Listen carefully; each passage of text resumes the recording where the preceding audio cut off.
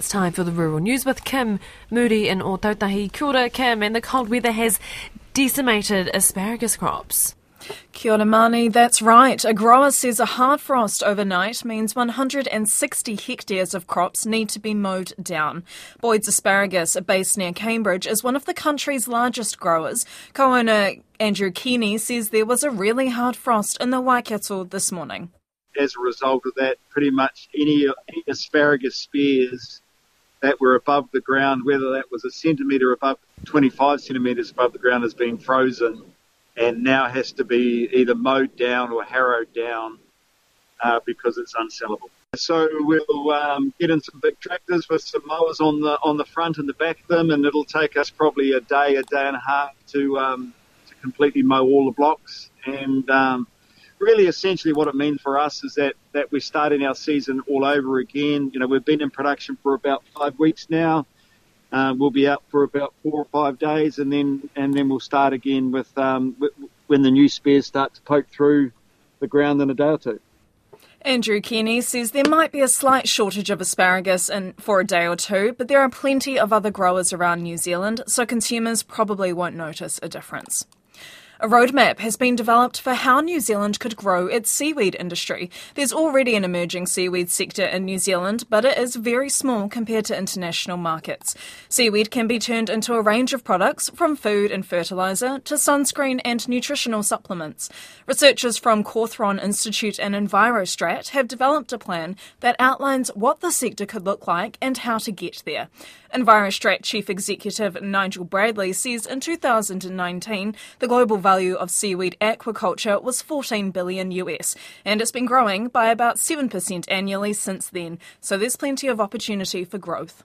The growth potential is huge, but I think it's also really important to realise that we're never going to compete with, in particular, Asian producers, because a lot of the markets and the species that are being grown and processed up in Asia are for their own markets. And so what we've had to do in New Zealand is really step back and say, well, what are the areas that we can compete in? So from a growth potential point of view, there's a really, really strong opportunity, and you already see companies like Agrosea and Waikato that are really doing great things in agriculture and horticulture, so providing products, seaweed-based products for those sectors to help them there. That's both a domestic and an export opportunity. Mr Bradley says at the moment, companies in New Zealand are either collecting seaweed from beaches or as bycatch from mussel farming. He says the new roadmap would help the industry move towards hatcheries.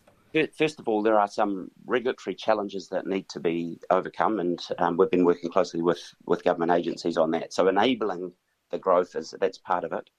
Part of it is also developing the know-how and the skills in farming as well as the processing, and then you've got a full end-to-end supply chain which then can scale up. And I think the more we're able to scale up the production of seaweed done in the right way, we can then start investing really heavily into those very high-value opportunities, both for export and here. Nigel Bradley says one of the project's main recommendations has already been met with the launch of the new sector voice, the Aotearoa New Zealand Seaweed Association. Beef and Lamb New Zealand says good policy controls would help create a better balance of farm emissions and carbon forestry. A new report by the Parliamentary Commissioner for the Environment has found 770,000 hectares of new pine forest would need to be planted by 2050 to achieve the temperature reduction that cutting methane emissions by 10% would achieve. That amounts to 8.5% of the total land currently used for pastoral farming. Beef and Lamb spokesperson Dave Harrison says the integration of trees within farms could go a long way to meeting New Zealand's climate change commitments, but current policy settings are resulting in too many farms being fully converted to carbon forestry operations. He says it's good the government is reviewing forestry within the emissions trading scheme, but it seems like reform will take a number of years. NZ Young Farmers is adding more mental health resources to its website. The move comes after the organisation had feedback that some people didn't know where to turn to for help. Chief Executive Linda Coppersmith hopes the new list of resources will bridge the gap for those needing immediate or long-term support. Depending on where you're at, it varies right from like 111 if you're really in trouble right through to sort of Ali Perium and Will to Live. She's got a wonderful service that she's set up looking at funding counselling for people that need help. So just what are some different options for accessing help and how to reach out. So hopefully that will make some sort of make it a really clear process for people. Linda Coppersmith says NZ Young Farmers is also launching a series of workshops around the country to help its members learn practical skills to manage their mental health and well-being.